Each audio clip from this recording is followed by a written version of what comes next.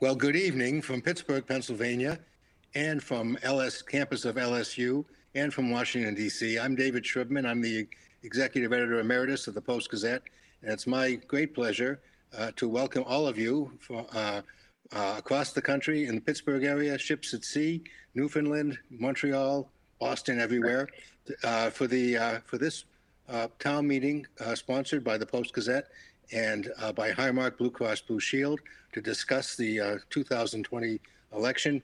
You know, before we start, let me say that I've covered elections for the past 40 or so years. Every 4 years, we're told by the candidates and by commentators, this is the most important election of our lifetime. Well, let me just say, this actually is the one time when it is the most important election of our lifetime. And in that context, it's a great pleasure to be able to introduce my other two guests and colleagues. Sitting there in Louisiana is James Carville, the Raging Cajun, the Democratic strategist, teacher at LSU, and creator of the greatest aphorism about Pennsylvania politics ever. We'll get to that. That's James over there. He's the one in the hat. And the other gentleman is Albert Hunt, who for almost 40 years has been my friend, teacher, and colleague, and co-conspirator. He is former Washington bureau chief of the Wall Street Journal, also of Bloomberg, a syndicated columnist for The Hill newspaper, and probably the single most accomplished and knowledgeable Washington commentator. So we're going to have a conversation here for an hour about an election that's lasted for what seems like 4 years. And we're going to talk about the 2016 election, the 2020 election. Maybe we'll talk about 2024. It's got to be better than this one. And we'll also entertain your questions about halfway through.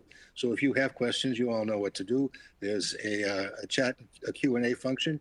Just get on that, and we'll talk about what you want to talk about first. But first, I want to ask Albert and to ask James to put this campaign in perspective.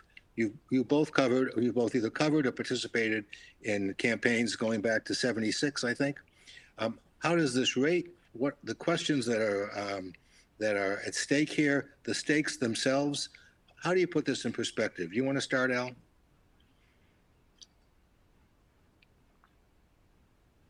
Albert? Well, we'll go to James. Okay. Thank you, David.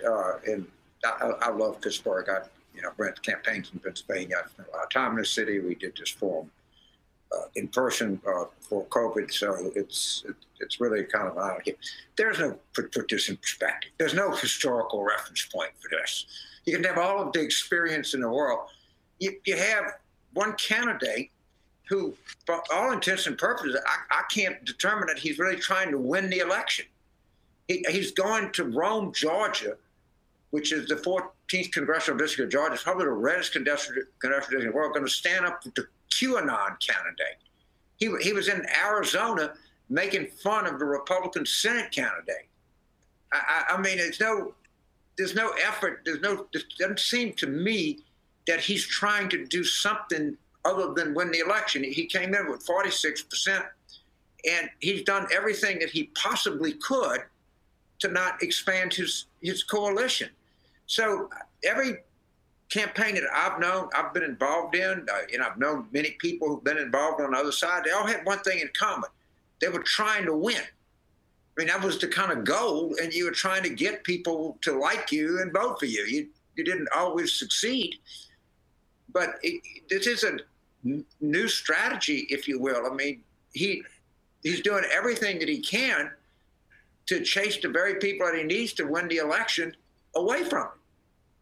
It's really befuddling to me, and everybody assumes that there's some strategic underlying genius here. And boy, if there is, it is a genius that I have yet to detect.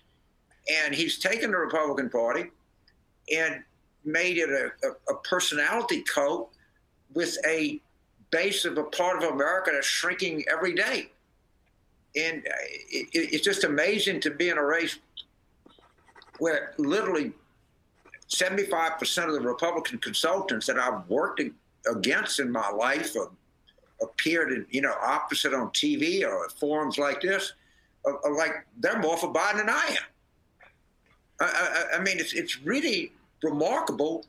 And he's trying to run off every possible growing demographic in the country, people with a college education, people who non-white people. It's stunning that for 53% of people who vote are females, he's doing everything he can to get them not to vote for him. So I would say, honestly, there is no historical perspective. I've been doing this, since I was in the 70s probably. In Louisiana, I started running campaigns outside of Louisiana in 1982. And I'll be honest with you, David, I've never seen anything like it. There's no historical reference point that I have. I've tried to stop figuring this guy out. I thought when he was stuck at 43%, the Wall Street Journal poll in January, any politician with a crisis like COVID would have come along, they would have said, this is a political opportunity for me. And every governor that was involved saw their ratings go up. And there's somebody got to be a lot smarter now to figure this guy out. I'll be honest with you. Okay, let's see if we can get Albert on. Hey, David, I'm back. I'm sorry. I don't know what happened with the connection, but I endorse everything James said. I don't know what he said, but I endorse it. Whatever it was. Well, what he said, Al, was that the Trump campaign must have a special genius because it has been able to see a route to the White House that no other living human being has been able to find because it seems to want to alienate all of the moving parts of the election. That's basically what he had to say. I think both a number of Democrats and the top Trump advisors, for different reasons, both are living in a year. The problem is the year is 2016, not 2020. And it is profoundly different this year than it was last time. And I think some of the top Trump political lieutenants, either out of fear of telling him bad news or because they have to, protect their own fortunes, are deluding themselves. I don't see any path to victory for Donald Trump. I will say that 2 weeks ago, I thought it was going to be more lopsided than I think it's going to be today, but I think it's going to be decisive. And if Tim Russert were here, he would have that white chalkboard up. And you know what it would say, David? Go ahead. Pennsylvania, Pennsylvania, Pennsylvania.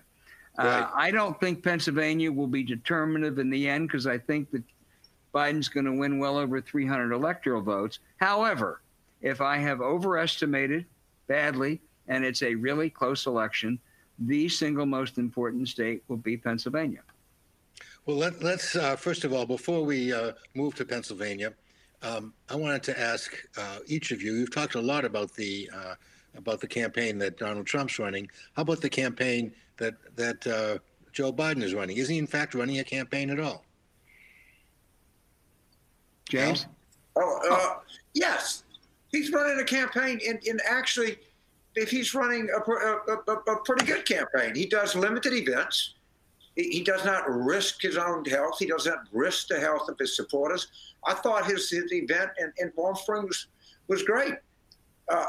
My only, slight beef is I wish, I think he and President Obama ought to go to Rio Grande Valley in Texas. I think this is going to be a decisive win, a very decisive win. And I don't think he's any worse than 50-50 in Texas. I think he's above 50-50 in Georgia. It would be like if we were having a race and we were contesting Illinois, all right? I mean, right. This is where he is. And there's no, if you read the story in the Times today, you would see that. I actually, in Georgia, the last 5 polls I've seen, he's ahead. There is some evidence, I wouldn't want to jump to over-conclude this, but I've seen a couple of private polls today. They're in Florida, which looks kind of squirrely, is starting to, I think, look better. And I don't see any path for victory. The public averages have barely budged over a period of time. I know some of you see but I'm told literally to a person that the polling on the congressional districts is more favorable than either the state polling or the national polling. Yep. So I remain very, very bullish, and I'm very, particularly on Pennsylvania. Albert's right. It's the keystone state and it's really the keystone state in this election. If Biden wins Pennsylvania, which he's going to do, there's a 90, according to 538, there's a 96% chance he wins the election. So this is game, set, match. After Pennsylvania comes in, which is going to come in, well, now we're talking about margin. I really believe that. And I don't see a route. We had Senator Casey on our podcast yesterday, and he's never going to be declarative, but to the extent that Senator Casey can be declarative, I would describe his mood as quite optimistic about Pennsylvania. And I work for his father, and I'm very optimistic and bullish about our chances. And I think of course, I was hopeful, but I think we're going to have a decisive win Tuesday night. David, let me pick up on Biden. Yeah. I think in a normal year, running against a normal incumbent, a normal Republican, I'm not sure Joe Biden would be the ideal candidate. He is 77. I know what that's like, and he's been around for a while. I think it may be that this year he is the perfect antidote to Donald Trump. And I think he deserves enormous credit for last year. What Joe Biden realized, which Elizabeth Warren and Bernie Sanders and Beto O'Rourke didn't, was that the Democratic election of 2018 and the Democratic Party is a progressive center-left party. It is not a radical left-wing party. And that's what Joe Biden ran on. And it was not for Medicare for all, but for expanding affordable health care, not for the Green Deal Act, but for setting a reasonable target for ending carbon emissions. He was not for eliminating ICE, but reforming it.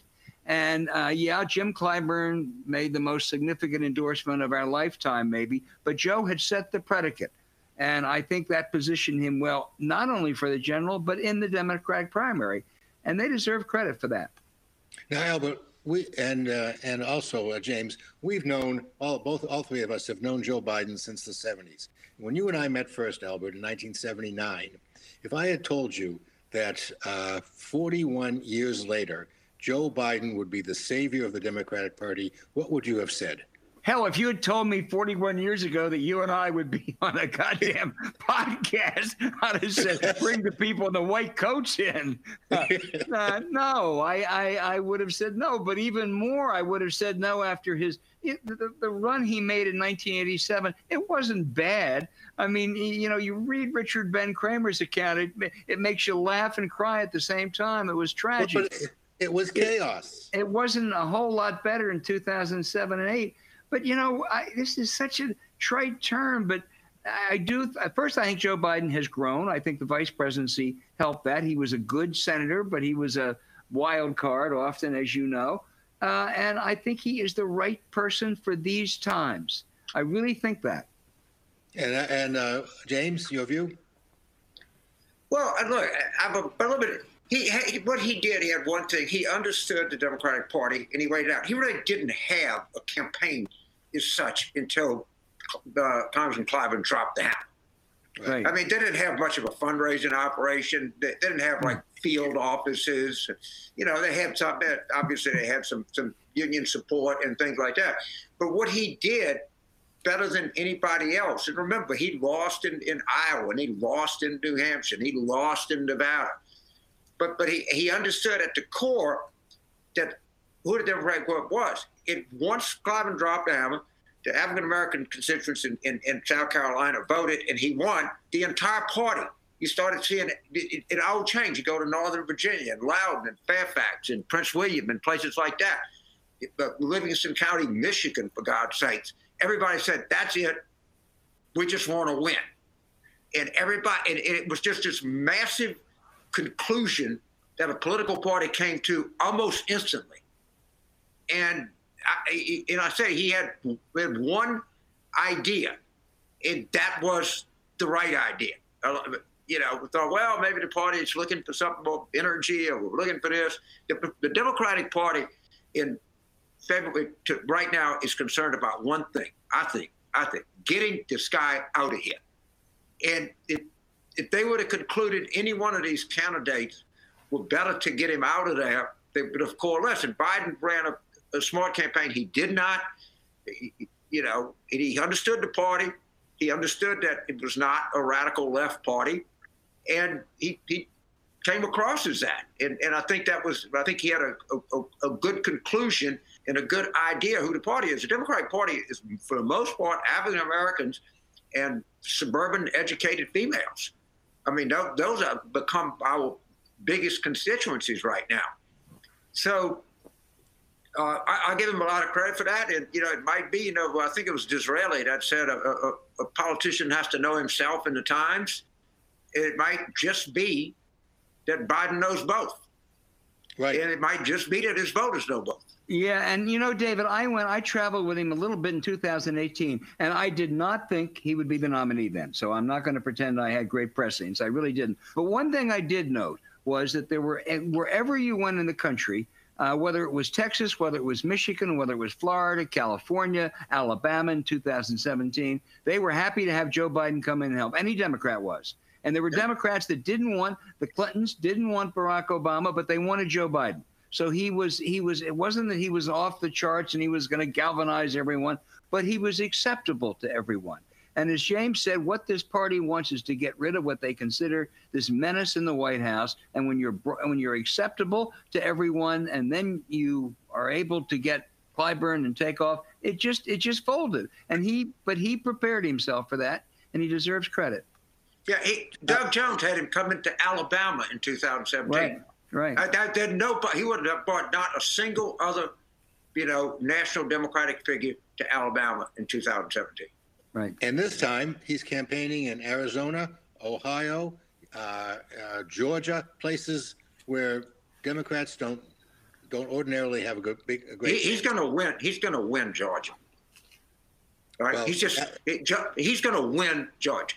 That's a fire bell in the night, isn't it? But the thing is, Georgia, remember Virginia in 2004 was a red state? It didn't even stop at the swing state station. All right. It just went blue in 2008, and it gets bluer and bluer. That's going to be Georgia. Metropolitan Atlanta looks like metropolitan Los Angeles. And how about Ohio, guys? I thought Ohio was going the way of Missouri in 2018. I really did. Rather than, I thought the choice kind of that collective electorate was, are you Pennsylvania and you're going to stay kind of purple, maybe even tilting a little blue, or you're going the way of Missouri? And they had a terrible year in 2018. But I think it's in play now. I think it's harder than Pennsylvania or Michigan or Wisconsin. But I think if Biden wins this thing by 7 or 8 points, he's going to carry Ohio. Sherrod Brown is dead cinch certain that they will win Ohio. Big vote out of Cleveland, big vote out of Columbus. Franklin County, right? Yeah. So I have a friend I was helping, a guy named Fallon Rucker running for the DA at Hamilton County. And I think that Hillary carried it by 10. They don't have a poll with this Biden under 17. This is Hamilton County? Cincinnati, yeah. It's very Republican, right? Well, not so much. She carried about 10 ordinarily. So the suburb, the city is more Democratic. Right. But and one of the things, and Albert will attest to this, people like David Wasserman, Mark Gersh, I'm talking about people that see Jim Gerstein, I'm talking about people that see more congressional polls than anybody in the country. And to a person, they will tell you that the congressional polls look better for Democrats than the state polls or even the national polls. And we can get into the polls and why they were wrong or anything like that, but the evidence I see in the polling average is encouraging, and a lot of the anecdotal evidence I see, to some extent, is even more encouraging. So let's talk about Pennsylvania. I'm sitting in Pennsylvania right now. James, you spend a lot of time here. Albert, you have as well. So let's start with James. Tell us the one important sentence that you promulgated, the aphorism you promulgated about Pennsylvania. We'll go from there. Well, what I actually said was from Paoli, which is the westernmost suburb of Philadelphia, to Penn Hills, which is the easternmost suburb of Pittsburgh. It was Alabama without black people. It has since been gone as Pennsylvania with Pittsburgh and Philadelphia and Alabama in the middle. My point of course, everybody from Pennsylvania understands exactly what I'm saying, is that the T at the center of the state is very traditional, very conservative, acts more like to some extent, sometimes people call it Pennsatucky. But if I was looking at this election, if there was one county, the returns that I'm going to want to see, it's going to be Erie. Yep. Right. I think we'll know a lot when we see Erie County come. And there's a lot of others, but that would be the headline county. And let's remember that Trump was in Erie County the other day. Erie County is the home of Tom Ridge, who was the governor, congressman, and a Republican member of a cabinet. And I talked to him this week, in fact, yesterday, and he's voting for Biden. That's Tom Ridge. And says Biden will carry Erie. I think. Right. Look. James is a genius on Pennsylvania, even though I'm a native. But David, I look at Pennsylvania and just as oversimplified and not geographically correct. I divide it into quadrants, and the quadrants are Pittsburgh and Philadelphia, if you will, the two big cities. Right. Secondly, the quadrants, the Northeast and Northwest. They're far apart, but it's Luzerne and Northampton, and also Erie. And then central Pennsylvania and the huge Philadelphia suburbs, which are the most populous. They really are. And I think if you look at that as quadrants, that Trump will clearly carry the central. The Northeast and Northwest will be close, maybe a little bit Trump, but he won't carry it by as much as he carried it last time. And I think Biden will carry Pittsburgh and Philadelphia by as much, and by more, actually. And he's going to run up he carried those 4 Philadelphia suburbs by 180,000. He'll carry them by over 250,000. I think that reflects a fondness for Joe, who grew up, about 45 minutes away, but it reflects these suburbs just cannot stand Donald Trump. And those suburbs have been Republican until recently, since the Civil War. And if you look at, I know we don't usually look at county commissioner elections, but in those 3 counties, all had elected Democratic county commissioners in 2019. It's a huge precursor. It was the heart of Eisenhower country. I grew up in one of those counties, and I remember my dad one time saying about this guy who lived, close by. He said, "Bill, he lives down there." He said, "He's a good guy now. He's a Democrat," because it was so rare. These counties are now blue, and they are populous. That's about 23% of the vote. But I think it's significant, and James has played a huge role in this, that those places that are going to go for Trump, last time in a county, Cambria or Washington, where he got 67, 64%, he's going to get 62 or 61. And Biden may not carry Luzerne, but he'll do better than Hillary did up there. So I think the margins are going to be significantly different, and the places of Democratic strongholds will be stronger. But James, you weigh in. You're encyclopedic on Pennsylvania. Well, I'm not. But look, I'm part of a group of American Bridge. It's not a secret. We're spending $80 million in 77 counties in Pennsylvania, Michigan, and Wisconsin, because and these are all counties that Obama did significantly better than we did in 2016. And I think I see a lot of polling from these areas. And you're right, we're not going to carry Westmoreland County, but I guarantee you we're going to cut the margin. I guarantee you that. And we're probably not, we don't carry Luzerne County, but we're going to cut the margin, or Cambria. And Albert's exactly right. But, it's not about how much if you lose, it's how much you lose by. And Albert, correct me if I'm wrong, but Senator Casey said in 2018 he ran better in Philadelphia than even Barack Obama did. He got a higher percentage, and he said delightfully, that was not due to my charisma. That was due to the fact that they cannot stand Donald Trump. Right. And Philadelphia, by the way, the city is only 13, but it's significant, but it's 13% of the state. It votes for 13%. It might vote a little bit more this time. So how much do you think, James, this state has changed since 1991 when you ran the Harris-Wofford campaign? So in 1990, well, let's go back to 1986, and it was a little better than 91. We needed 37 and change out of Delaware, Montgomery, Bucks, and Chester, I guess, suburb counties. Shoot, I'd get 67. But we carried Beaver County, and we carried, everything out there, Washington, you name it, right. Washington, we carried all of that and carried it big. So the shift is not, and you've had, of course, you have real growth in Allegheny. All right, you've had real growth in the Philadelphia suburbs, but the real shift is that the Democratic coalition has really shifted, and it's probably been as pronounced in Pennsylvania as any state. I mean, it's still the same, geographic parts. It's still the same thing, but you just have these massive, what's happened is education has become just a huge predictor of the vote, and particularly among whites. I mean, that's where the real change has come. I think, David, there's no state that is, maybe with the exception of Virginia so far, that has changed as profoundly. I mean, if Michael Dukakis, who was not exactly a cultural conservative, carried Westmoreland and Washington counties in 1988 and got just clobbered in Montgomery and Delaware, that's done a complete flip. And I think that's probably good news on balance for Democrats, because the places where they're strong are the faster growing places. Now, I was in Wisconsin over the weekend, guys, and everybody, the big folklore, of course, from 2016 is, had Hillary actually set down there once, she'd have won the state. She lost the state by about 46,000 votes. Biden has been there, and of course, Trump has been there. What do you see about Wisconsin?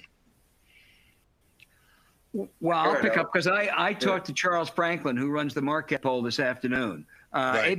ABC had a poll that had Biden up 17. I don't believe that. There's something flawed about that. But the Marquette poll today had him up 5, Biden up 5. But it's a solid 5, David. It's not, whatever the poll showed 5-6 days before the election. There's very little undecided. People say they're not going to change their mind. There may be some voting problems, but they're not going to be huge. They're coming in very, very heavy numbers. They have maybe the best state chairman in the country. And I think the only question is, what will Biden's margin be? It may be 5. It could be as high as 10 out there. But James, do you dissent at all? No, I think it'll be much closer to 10 than 5. Mm-hmm. And because I think, and we got to understand, all of these posters, and they're all good. It's not Charles Franklin is a top poster. They are so, you should read David Wasserman on NBC News site. There's no paywall there. And there's a good piece by a guy named Derek Thompson in The Atlantic. And this is my theory. Can I quantitatively prove it? No, but I got a hunch I'm right. Is they were so traumatized by 2016 and not having the right share of older whites and non-college whites, that I think that they're overcompensating. And I think that and everybody has the share of the young vote fixed at a pretty low number. I think the ratio of young voters in this election is going to surprise people on the upside. That's a mega prediction I make, and that is going to help the Democrats up. Well, I think it's young voters and older voters. Albert, you wrote recently about older voters. Yeah, how about my people, the geezers? I think the geezers are going to go. They went heavily for Trump last time by 10, 15 points. In Pennsylvania, I think he carried the seniors by, I think it was 12 points. And the good surveys that I've seen in Pennsylvania now shows Biden winning the seniors. Why is that? I think part of it has to be the pandemic. I mean, senior citizens have been far more afflicted by the pandemic, and they realize that this has been a colossal governmental failure. Maybe a little bit fears of Trump, as he said at Davos, cutting Social Security and Medicare, but I think it's primarily driven by the pandemic. And I think that's going to be very big in states like Pennsylvania, Florida, Maine, which has a very big senior citizen population. Now, speaking of Maine, what do all of you think about the future employment prospects of Susan Collins? Go ahead, Albert, because you got a better take on that than I do. I would certainly bet on Gideon. I think it's conceivable that Collins finishes in a tie or even a little bit ahead in the first voting. But as you know, they have something called ranked voting, where you pick a second and third choice. That's how the Democratic congressman in the 2nd district won in 2018. There's a highly respected Colby College, David, as we know, had a poll out the other day, which is a pretty good poll in the past, as getting up 4. But even if it ends up in a dead heat or even a 1-point Collins advantage, I don't see how she survives the ranked voting, just as the Republican couldn't survive it last time. Yeah, the other thing to remember, Maine is the most rural state in America. Right. The percent of Maine that is rural is higher than any place else. And a lot of people claim to be quirky. I think Maine can claim that definition. It's quite quirky. It is.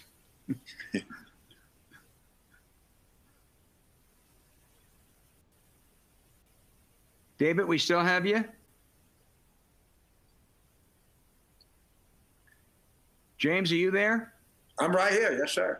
If we lost, but let's just talk about, you and I may have to carry this. We may have to.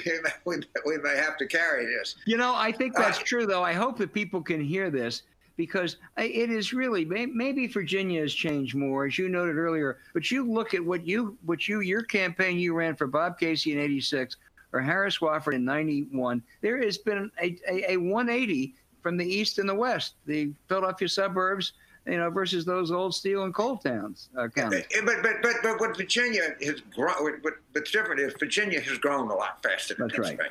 Yeah. All right. Yeah. I mean, Pennsylvania, and wherever you've had growth, it's Allegheny and it's the Philadelphia suburbs mostly. Right. Maybe you had a little bit in the Lehigh Valley, but right. So that makes it a little bit different. I come in this election, and I think the Sun Belt states are just going to be a shock to people. I think most political insiders understand what's happened in Georgia and Texas and Arizona and places like that. But I think that it's going to be a shock to the general public. And I think it's going to be, of course, it's very important that the Democrats win back Pennsylvania, Michigan, and Wisconsin. But the real shock is going to be in those states. And the American politics, the political map in the United States is going to change more from 2016 to 2024 than any period that I can remember in modern American politics. I mean, the map is going to change drastically. You remember we talking about the days when I was running campaigns, 1988. Remember, Dukakis carried West Virginia, right, and lost California. And lost New Jersey, right. And New Jersey. I was right. running the Senate race in New Jersey in 1988. The Republicans carried New Jersey by about 9 points. All right. So, in fact, if you look at West Virginia, 2 governors of Massachusetts, they both won West Virginia. One was a Democrat, one was a Republican. A huge difference in 20 years. Now, how about Texas, guys? Well, James, I'm going to defer to James. He has been on this story for a long time. If the Democrats win Texas, they'll start talking about the Democrats' electoral lock. Go ahead, James. So I thought people very much underplayed the 2018.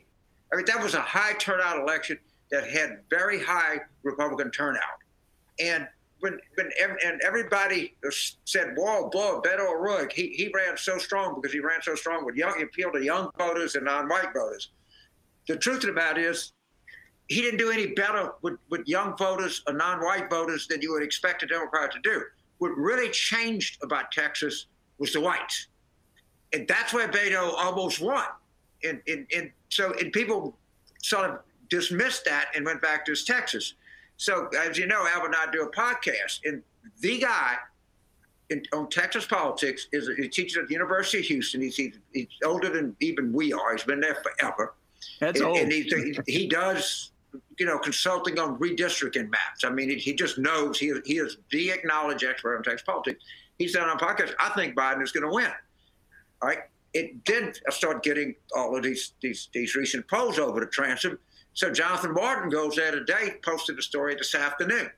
You can read that story, and you can see the only people that think that the Democrats that think the Democrats can't win Texas are Democrats. The Republicans are scared to death, and they're not very shy about it. No, right. Hey, David, let me give you just 2 fascinating tidbits about Texas. the Dallas is represented by a freshman congressman named Colin Allred, former football player, civil rights lawyer. He will win in a landslide. He won last time he beat an incumbent. Houston is represented by Lizzie Fletcher, freshman Democrat who won last time, beat an incumbent, will win easily this time. Those two districts were the homes of George H.W. Bush and George W. Bush. That's what's happened in Texas. Well, how about Florida? How about Florida? That has been a kind of a laggard for Democrats. I think it may be getting in the early vote is not as encouraging as it is in other places. Mm-hmm. I think it might be getting a touch. I think we're going to be okay. I didn't think that 48 hours ago. I didn't think we were going to lose, but I've gotten a little more confidence here of late. But look, Florida is Florida. Right. What I can't reconcile is Biden. He's a non-incumbent with a 8-9 point lead. Right. How can you lose Florida? If you're competitive in Texas, how can you lose Florida? All right. It just at some point there's the law of political physics. All right. I know some states always act as I've never in my entire life in politics have never woken up on Wednesday morning after the election and said, I just can't figure out how this happened. All right. You can see we're in a 2-point loss and you'd be outside, slightly out of maybe probability, but you could lose Pennsylvania, Michigan, or Wisconsin. That's not totally, but you won a national race by 9 points and you lose Florida. That's not going to happen. Makes no sense. That's just not going to happen. That's not going to happen. So I'm going to some of the questions from our guests here. What are the prospects of us knowing before we go to bed, depending, of course, what time we go to bed, on Tuesday night, Wednesday morning, that we'll know who the next president is? 98. Officially or in reality, David? In reality. In reality, I think they're high because there'll be lags in vote counts. But if James is right, and if it's kind of clear, if it's clear that Biden is either carrying Georgia or is very close in Georgia, I'm sorry, that's game, set, match. I mean, he's not, no way for Trump to win. I think same with North Carolina or Florida. So it won't be official. AP will be very cautious, but if that happens, you can bank it. Let me make a point here, David. This is very important, and I hope the Biden campaign is listening. As soon as you know you're going to win, go down and declare victory. Don't wait. Don't wait for the AP. Don't wait for the official call. If you carry Georgia, you're going to win. If you carry Pennsylvania, you're going to win. Go down and declare victory. We did that. We did that in New Hampshire. Well, we didn't actually win, but it made effect. Do not wait.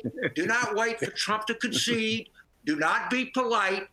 Get however you do it. Say the vice president is making a statement in 15 minutes, and they gotta cover that. They gotta cover that, and that sets the tone. Albert and I and all the other people who understand where all those counties were that we've been throwing around, they know what you mean by declaring victory in New Hampshire. Why don't you tell the rest of the crowd what you meant? So we had we dropped like crazy because we had to break in the Jennifer Flowers story and everything. Yeah, for everybody who he is. We're talking about the Clinton campaign, 1992 in New Hampshire. Yeah. And the exit polls came in, and they were actually more favorable to the Clinton campaign than the actual result.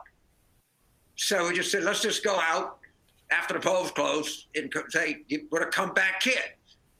And so all the headlines flash over to comeback kid. Because when they finished casting the votes, I think Zongos won by like 5 points. Right. But the story of New Hampshire was not who won.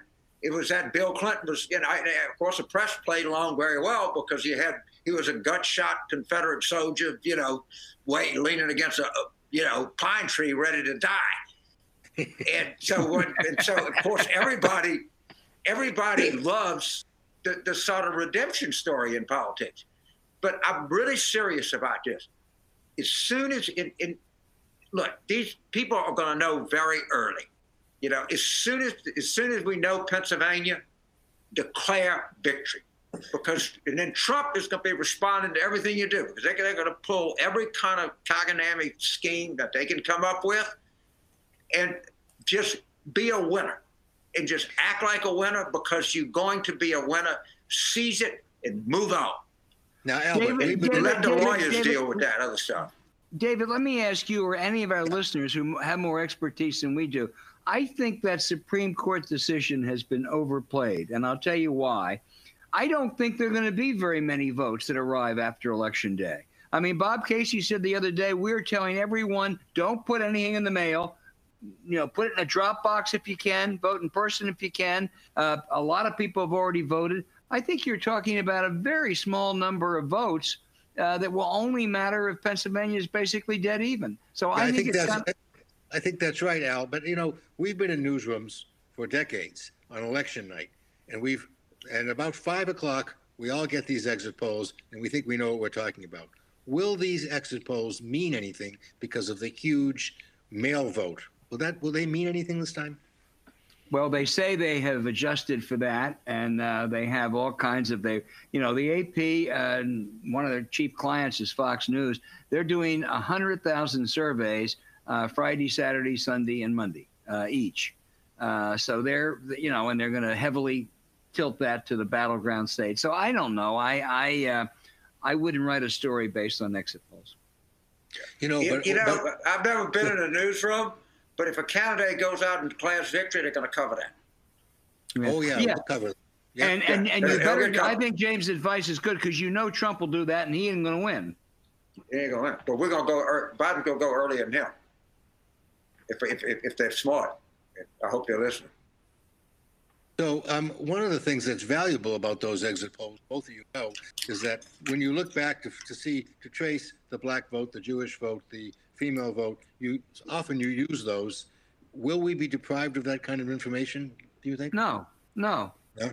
No. Yeah, you won't. And some of the other polls, I mean, James knows that incredibly extensive and sophisticated Bloomberg polling operation all over the country. I don't know how much of that they're going to release after the election, but I mean, they're doing these huge samples in every state, which will give you all the micro numbers you need, David. Right. And then for historical purposes, they adjust exit polls to the actual turnout. Right. So they're trying to guess it. So every poll is right, a month after the election. Okay, so whether win or lose, what has been the effect of Trump on the presidency and on our politics? Insidious. I mean, really insidious, and far greater. But beyond that, far greater than the policy problems, which I would say there are. I'm sure we have a number of people out there tonight, and who are watching and listening, who would disagree with that. But I think he has debased the presidency. He has coarsened the dialogue. I mean, Ronald Reagan and Bill Clinton and Barack Obama and George Bush didn't do that. They had bad moments, sure. The New York Times had a story. He had a campaign rally in Wisconsin the other day, and he told 130 untruths or lies in 87 minutes. I mean, that's 1.5 a minute.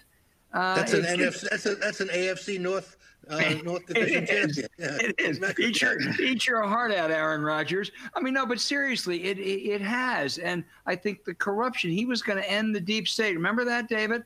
He has had 4 of his closest associates indicted, and I guess 5 indicted, 4 convicted. Cabinet members who's had to resign. He's used the administration as a personal piggy bank. It's just awful. And I think it'll take the country and the Republican Party, particularly the Republican Party, a while to recover.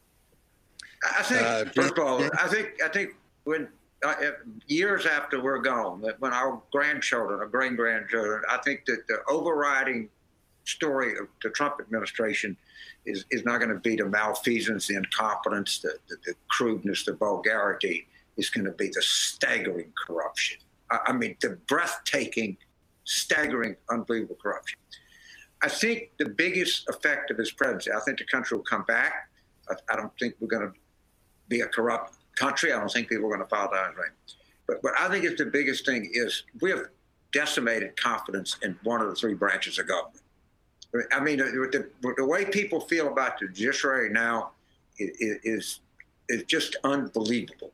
And any number of people that I know, if you would have said 6 months ago, we need to reconfigure the federal courts, it's, no. You'd be surprised if people that called me and say they got to do something about this. And I think that Mitch McConnell, I think this has been a horrific overreach. And I think people look at the Supreme Court and they don't view it as a judicial institution. They view it as a political institution. In that Kavanaugh opinion, I mean, here's a guy, the Supreme Court justice.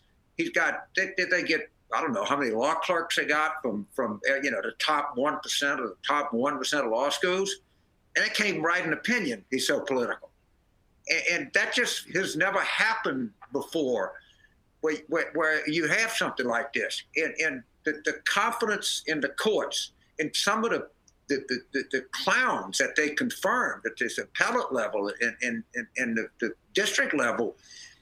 I mean, there was a time that was not long ago when you walked into a federal court and you had a high degree of confidence that your case was going to be heard, it was going to be arbitrated, you'd have some decision based on something. I just am losing faith in people all around this country, or really, losing faith in the courts. And if we don't have that, we lose a lot as a nation. And when we had Bush v. Gore, I think that started it all. And every Democratic commentator said, well, we accept the court. This is part of who we are as a nation. And Al Gore said, okay, I'll accept that. It is going to be a long road back for these federal courts. And that is a staggeringly important institution in our country. And they have lost a lot of credibility. Now, one of our guests asked a very good question. Why are you more confident in the polls in 2020 than you might have been in 2016? And I just got back in. I lost you for a minute, David. James, you mind if I take that? Yeah, of course I don't mind. Absolutely. I think, first of all, and James alluded to this earlier, there's been some adjustment in the polls. Particularly in the upper Midwest, where they undercounted non-college educated whites. David, let's remember the national polls were not off last time. Right. I was doing the Bloomberg poll. We had Hillary winning by 3. Actually, it was 2.6 when you looked at it. She won by 2.1. The NBC Wall Street Journal was 4. It was some of the state polls that were wrong. So I think that's one difference. I think they've adjusted for that. The second difference is there were a number, and I think this is really different in this election. There were 14%, according to some reliable surveys, that didn't like either candidate. They really didn't. And at the end, they broke overwhelmingly for Trump. And it was not illogical. They said, hey, I don't like either one of them. What the hell? Let's go with something new, right? This time it's much more fixed. There are far fewer people who are at least soft, not even undecided, but soft because of that. And those few that are, if you think about it, and I talked to the Marquette poll director today, they're more likely to say in the end, hey, what the hell, I can't take 4 more years of this.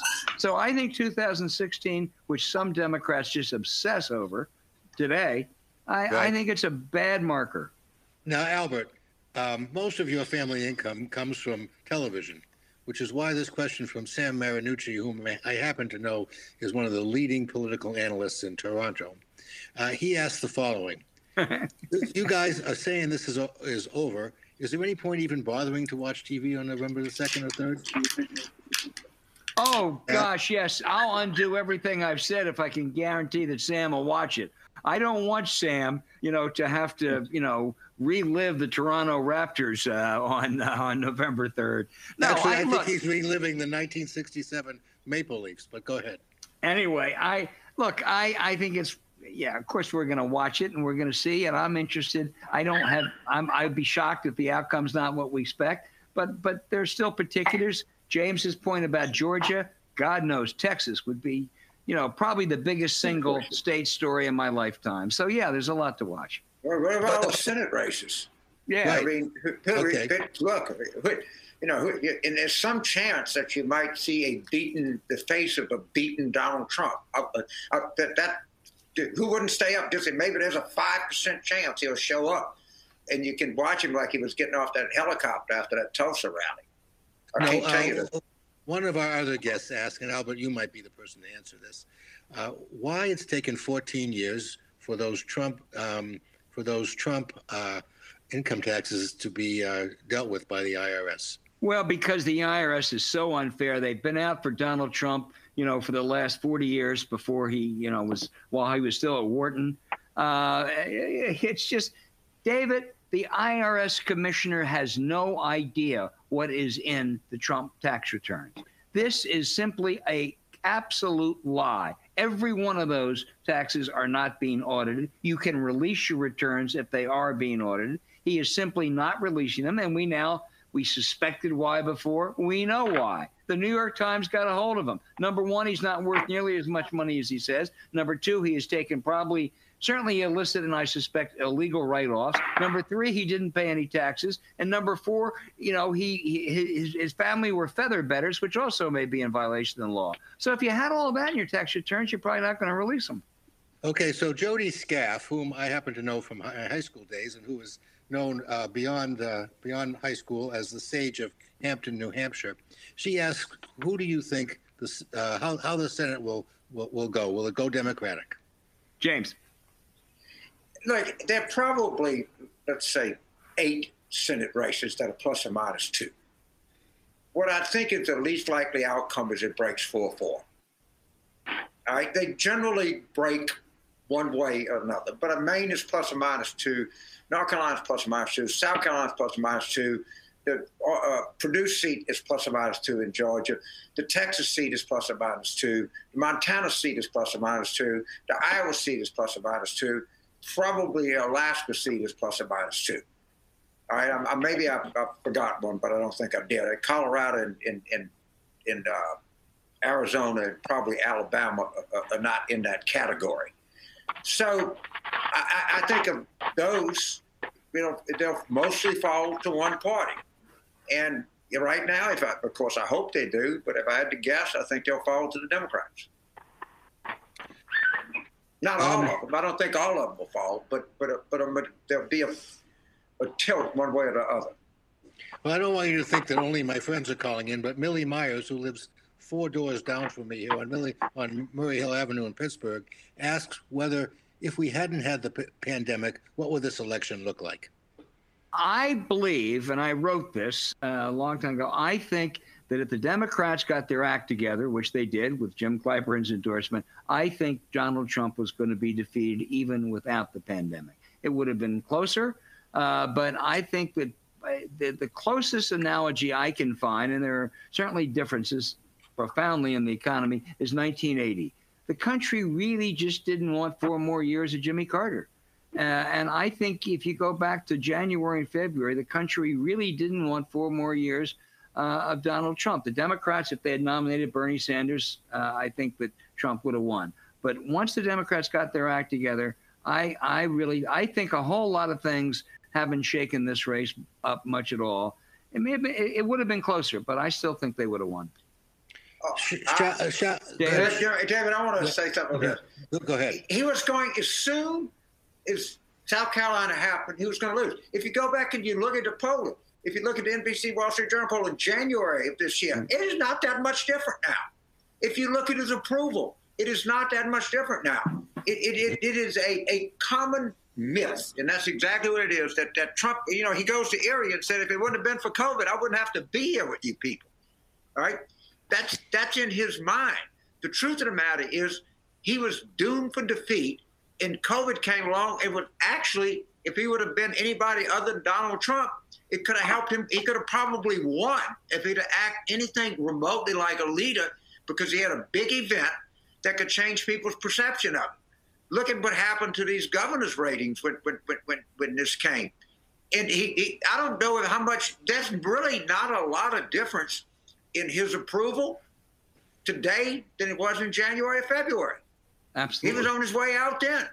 I mean, look at you cannot underestimate, if I got a pound nail on that, you cannot underestimate the 2018 election. The highest turnout since women are granted the right to vote and the biggest margin. And Albert's right, it didn't happen in Ohio, but it looks like the delayed wave is getting to Ohio, and I hope it gets to Florida. Now, Yeah, David, let me tell you this. The Jared Kushner tape from Bob Woodward the other day is so revealing, where in April, he told Woodward, we've taken this over from the doctors. Now, let me tell you this. If you have cancer, do you want someone to say, you know what? We've taken it over from the doctors now. We're going to have Jared Kushner running it. Of course you don't, and that's what that is really the scandal of what they did in this terrible crisis. We have 5 times the death rate of Germany, which knew about the so-called Chinese flu at the same time we did. Shaun Kerbar asks the following: do you believe Joe Biden can remain a centrist in spite of the pressure he'll get from the left wing of his party, or is that all a myth? Is that all just part of the folklore? James? Well, first of all, I don't know if Joe Biden, I'm a liberal, I'm just not a lefty. All right. And Joe Biden is running on the most, what I would consider, liberal platform by far. Any Democrats that run for president.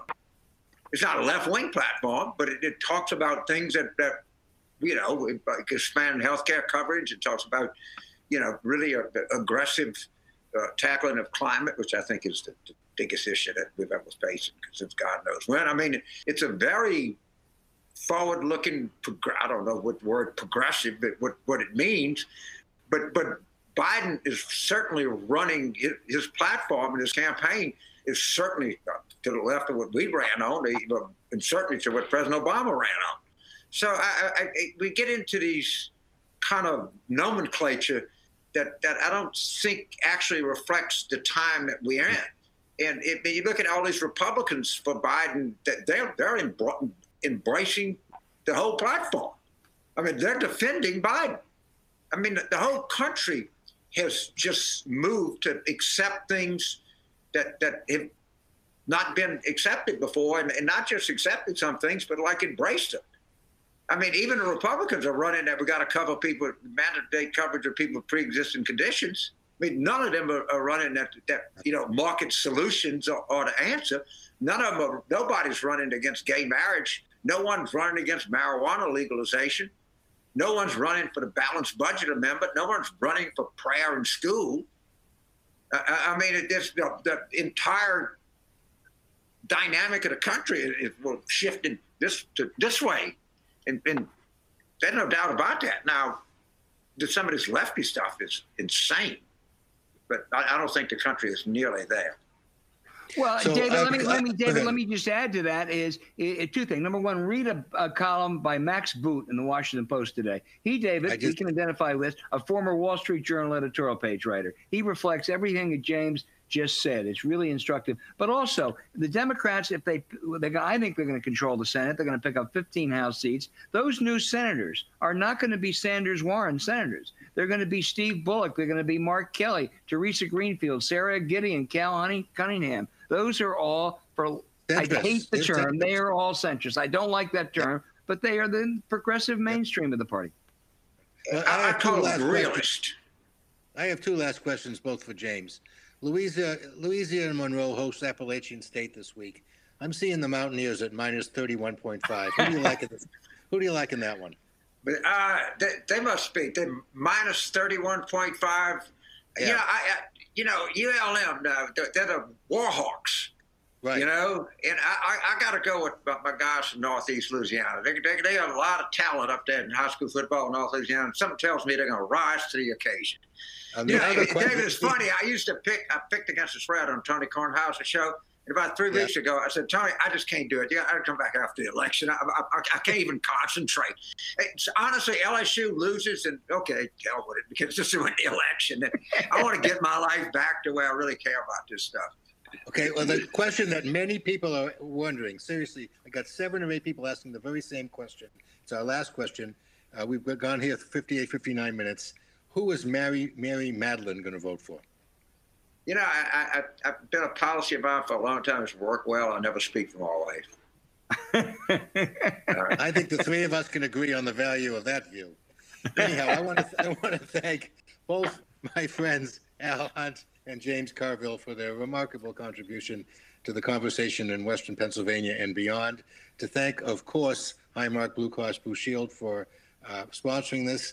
To thank the staff of the Post-Gazette for whom I've worked for 16, 17 years, for their contribution in sponsoring this, and to thank most of all of you, to urge you all to vote, no matter what the weather, on next Tuesday, if you haven't already voted, to thank you very, very much for tuning in and for voting. I usually say for voting with your feet, for coming to our town meetings, but in this case, for voting with your fingers. Let your fingers do the walking and let your fingers do the talking. I'm delighted that we had such a good conversation. It's remarkable to me that Albert was able to actually conquer the high-tech challenges. And of course, James always makes a great contribution. And David, this is the only place we've ever been invited back to. So well, I know. Yeah, we're looking forward to next year. Yeah, well, don't be sure you'll get another one, but I have a suspicion. I have a suspicion that you'll be back again. Thanks to all of you, and good night.